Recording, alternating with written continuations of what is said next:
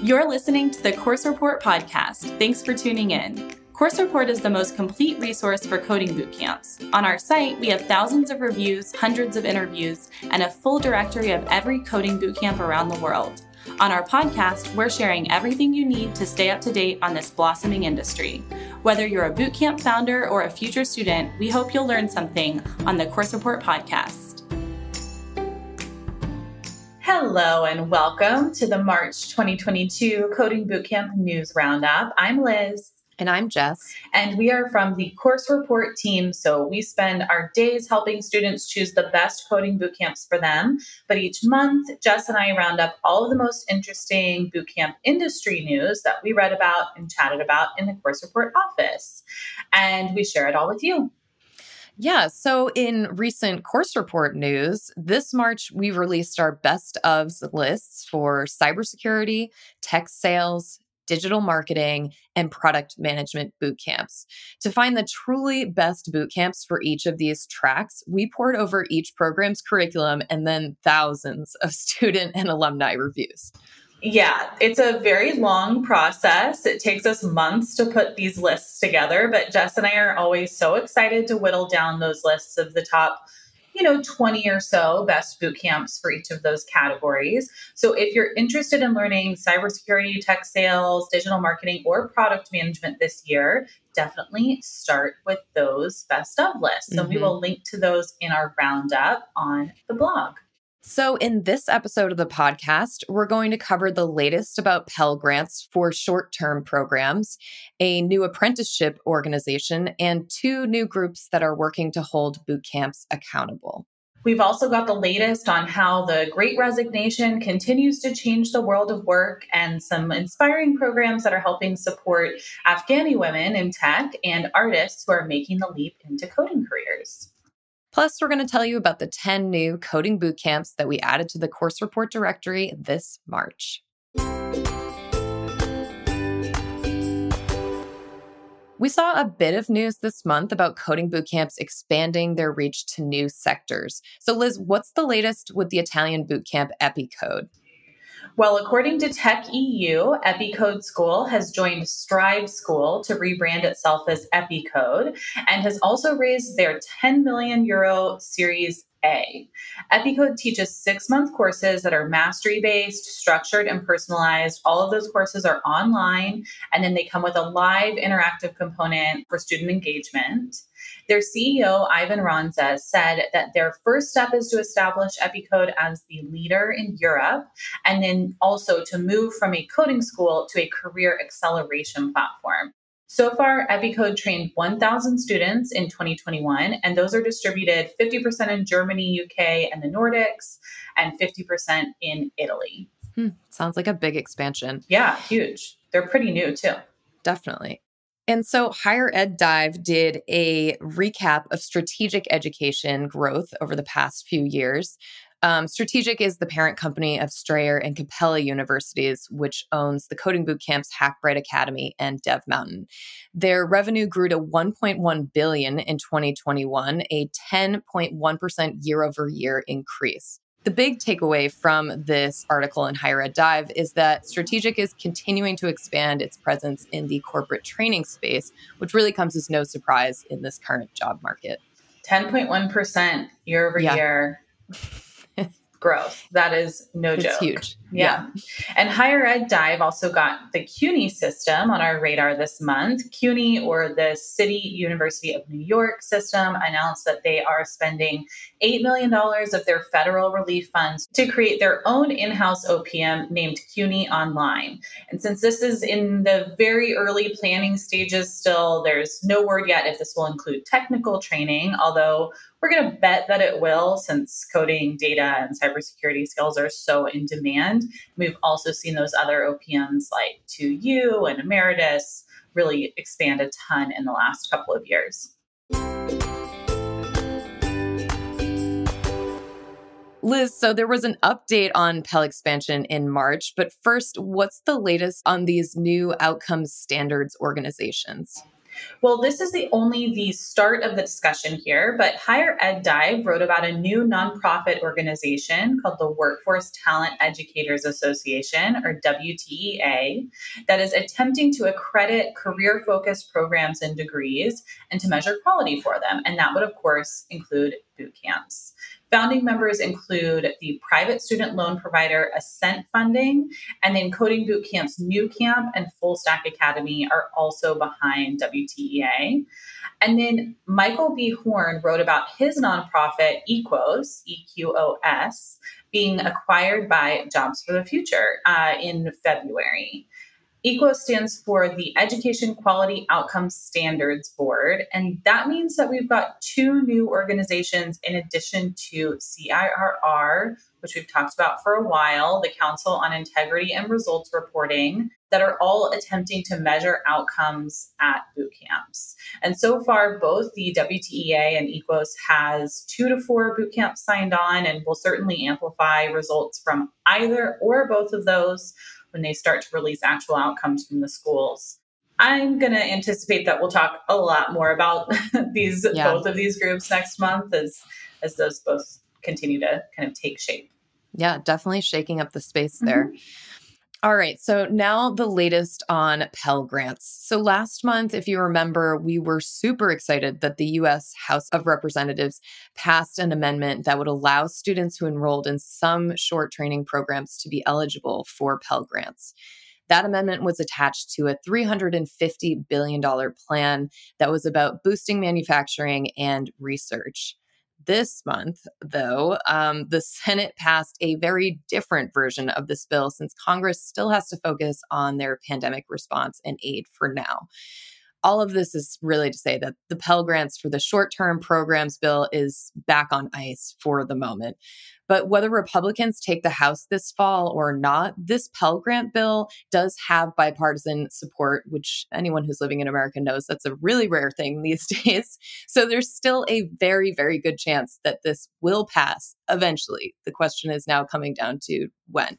And in the Work Shift newsletter this month, James Dean Ward shared his take on the Pell expansion issue, specifically around online programs.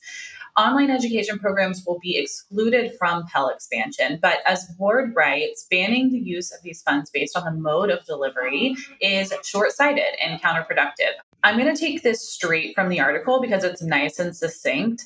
Ward writes, instead, accreditors and states should be focused on the end result, value for the student consumer, not mode or method of teaching. Ideally, we would use randomized control experiments to understand the value of these short-term programs and how that value varies across fields of study and modes of delivery. While the Department of Education did conduct an experiment to gauge the impact of Pell expansion, it looked only at enrollment and completion, and the effects between online and in-person programs were not explored. Excluding online programs during a time when the utility of distance learning has been underscored stands to limit access for students who may not have reliable transportation or consistent schedules that make on-campus programs feasible. So if Congress believes short-term programs are valuable enough to expand Pell, excluding online programs stands to limit access to the students who may need it the most. And I think that's really well said. Yeah, definitely. It seems so short-sighted to not have online programs. Yeah, at least do the research. Yeah.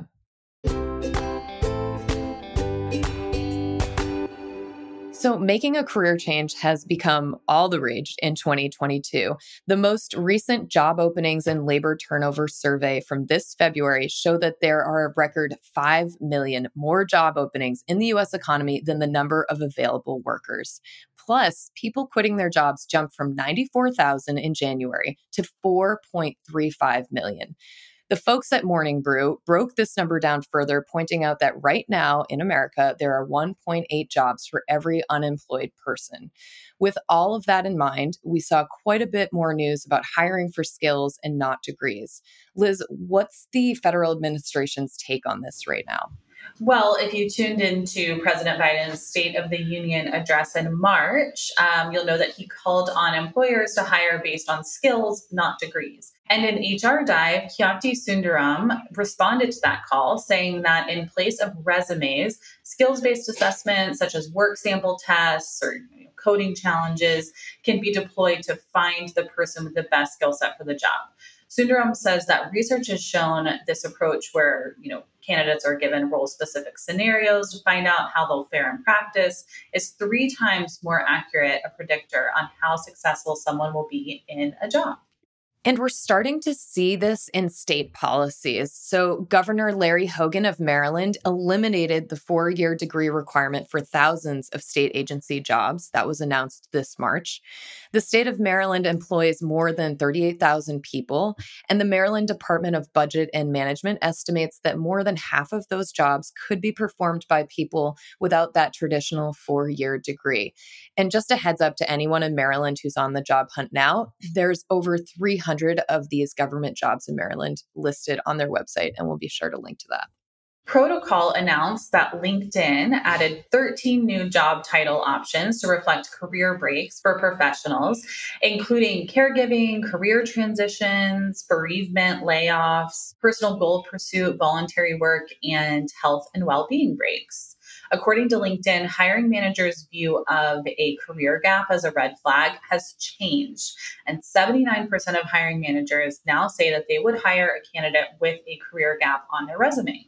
So, I think that is just a great sign for career changers. And it's also a nice option for bootcamp students to use for their LinkedIn when they're learning. They can now put, career transition as a kind of job title or to reflect that they were making that career change on their LinkedIn profile. Yeah, that's such a helpful new feature. Yeah. Along with hard skills over degrees, we're also seeing an increased emphasis on soft skills. A recent Thomson Reuters article calls soft skills the quote, new power skills, especially in the remote and hybrid work environment world that we now all, or most of us, live in. Soft skills are more human centered, and employers today are looking for new hires with excellent communication skills, social and emotional intelligence, critical thinking, and the ability to work within a team.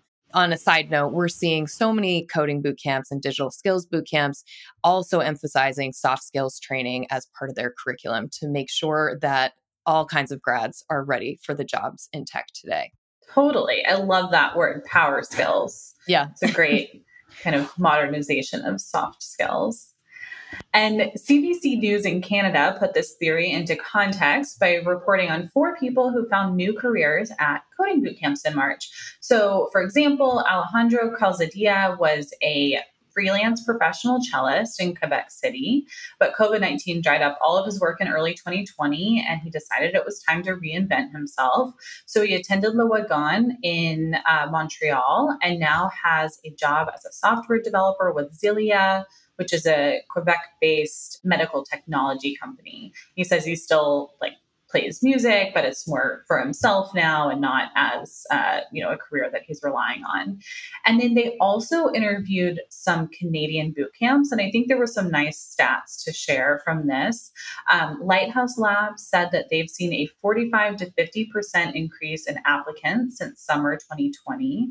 Code Core College saw its class sizes increase 25% since fall 2020. And then they also talked to Le Wagon, which said that they had more students coming from the arts and music backgrounds and enrolling at their bootcamp. Yeah, and along those lines, the LA Times published a piece this month highlighting artists who have moved into the tech space. Broadway performer Catherine Ricafort McCreary and her husband, who is a cellist, Scott McCreary, both enrolled in boot camps just before the pandemic. It was like 2018, 2019, and were working as software engineers when the pandemic hit in 2020. They saw so many of their working artist friends instantly lose their jobs in these COVID lockdowns. And so they decided to create an online volunteer run organization called Artists Who Code. So since it started in March 2020, Artists Who Code has grown to over 250 members worldwide, and it's continuing to grow. And its sole purpose is really to offer community support and guidance to artists who are either interested in making a career change into tech or are now working in tech themselves. This sounds like just such a powerful and inspiring community, and we wanted to spread the word about it in case any of our listeners or readers are interested in connecting with this organization. Yeah, because just how many people have we interviewed who So many were working in the arts or were freelance musicians or, had that passion, but went to a boot camp and are now working as engineers. Totally. Really cool overlap. There's so many of them as well in our alumni spotlight stories. All right. And here's a fun alumni story. Momentum put out a press release about a family of 4 sisters who have all changed careers at Momentum. One of the sisters, Karen Elaine, said, quote, as Black women ranging in age from 34 to 51 with different levels of education and diverse professional backgrounds, changing our careers at this stage in our lives is definitely risky and it takes courage, but my family and I support, challenge, and inspire each other to continuously grow into our best selves and to be the best in our fields. Love that. Was such 4 a cool sisters. story. Yeah. Amazing. 4 sisters. There was more buzz about funding apprenticeships here in the US. So, Liz, what is this new apprenticeship program? Ryan Craig, who has long been a proponent of apprenticeships, is now on the board of a new organization called Apprenticeships for America, which will create a network of intermediary groups to encourage collaboration and create new incentives, such as a federal pay-for-performance pilot that would provide funding for each apprentice that they train and place. Apprenticeships for America will focus on apprenticeships that are registered with the U.S. Department of Labor, and there are some boot camps that are registered apprenticeships in that way. They're doing that because those types of apprenticeships offer a unified federal system of quality assurance and ensures that apprenticeships are leading to better jobs and a national, industry recognized credential. So it's an interesting group. Yeah. SC Media reports that Full Stack Academy has partnered with the nonprofit CyberUp to offer a year-long apprenticeship for cybersecurity employees. So these apprentices first complete the cybersecurity training portion with Full Stack, and then CyberUp finds them a company to apprentice with where they'll receive a full-time salary with benefits while continuing to receive support from CyberUp. This sounds like just such a great blueprint for expanding this kind of partner program to other fields.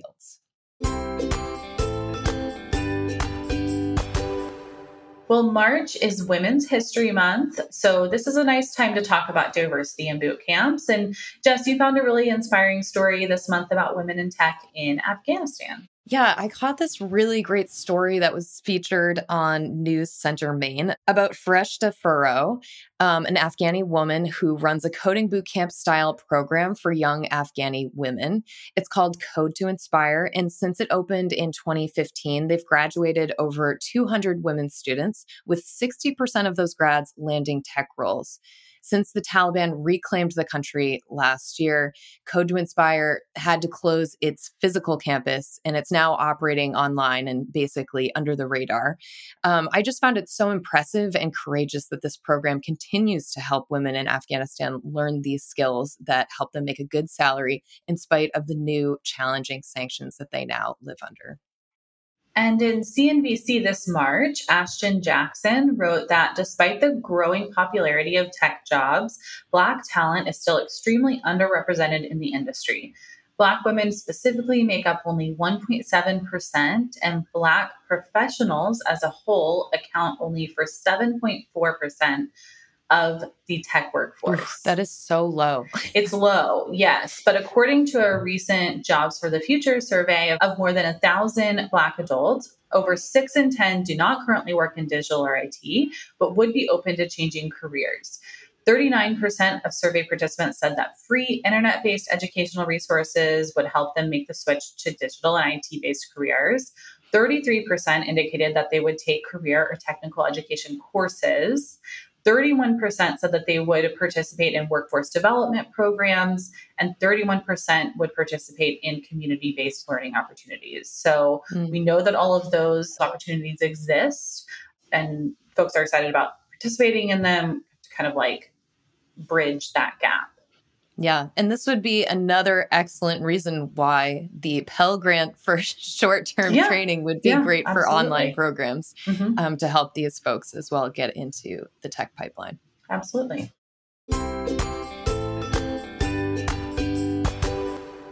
All right, Jess. Well, let's run through new campuses and schools that we added to the course report directory in March.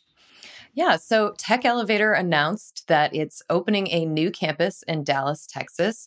They're now accepting applications for their first cohort, which is going to begin in May of this year.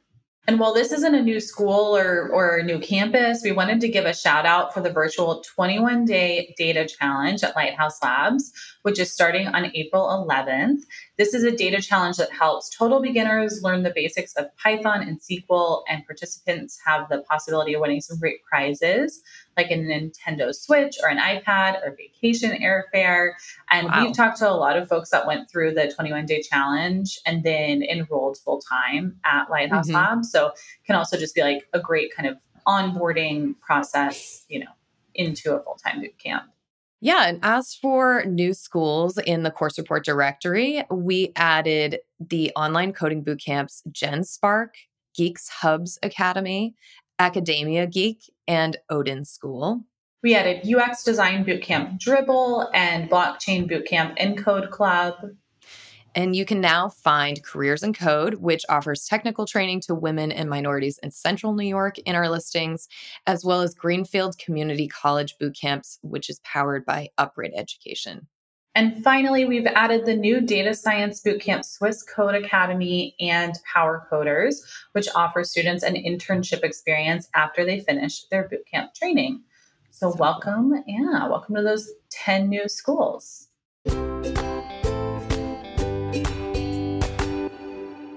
Okay, Jess, well, as usual, let's wrap this episode up by sharing our favorite pieces that we got to work on for the course report blog in March. Jess, do you want to kick this off? What was your favorite?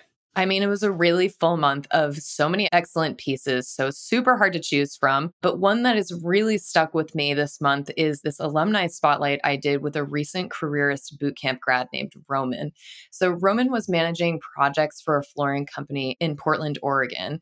And with the online part-time manual QA bootcamp at Careerist, he was able to learn a whole new skill set without quitting his job. So soon after the bootcamp, Roman was able to make that career change. He landed his first manual QA job at Nike as a contract position. And then he enrolled in Careerist's short course in QA automation while he was working at Nike, just because he wanted to continue growing his QA career. So after that short course was completed, he then moved on to his new automated QA engineer position at Tesla. Just like what a great career change for him. So QA just sounds like such a really wonderful field to get into, especially if you're someone who's good at problem solving. Plus with manual QA, you don't need to know how to code. So if this sounds like something that you'd be interested in, definitely check out this Q&A with Roman to just help you get started in kind of mapping out what your career change could look like. Definitely. I'm loving learning more about some of these like entry points into tech, like IT support and manual QA, that don't necessarily mean that you have to learn a whole programming language, but are a fantastic like first step into tech. So I loved that Q&A, Jess. And do you want to know my favorite? Yes. Okay. I would love to know what you loved working on this month. Well, I got to reconnect with Nikki Stone, who graduated from Sabio 8 years ago. And I've talked to her 2 times before. And we just talked about her career trajectory. She went from a junior .NET developer to a co-founder to a developer advocate at AWS, and then to a senior iOS engineer at AWS. Wow. And then, I know, she's so legit. And then Nikki just started a new job as a staff engineer at Meta, which is like an incredibly impressive job to land. And she really opened up with advice for new junior level developers, and just about like kind of her career trajectory. And I really suggest reading that one. If you are thinking about going to a boot camp, wondering where you could be in 8 to 10 years, Nikki is a fantastic role model. Yeah. And that does it for our March podcast. So thank you so much for tuning in. Keep checking in on Course Report for the latest about online and in-person bootcamp opportunities. We'll see you next month on the April Coding Bootcamp News Roundup. And of course, as always, we love feedback. So email us your thoughts at hello@coursereport.com. And if you enjoyed this podcast, please help other future boot campers find it by going to iTunes or Stitcher or wherever you found this podcast, subscribing to the Course Report podcast, and leaving us a review. And we will see you in April. Yeah. Happy spring, everyone. Absolutely.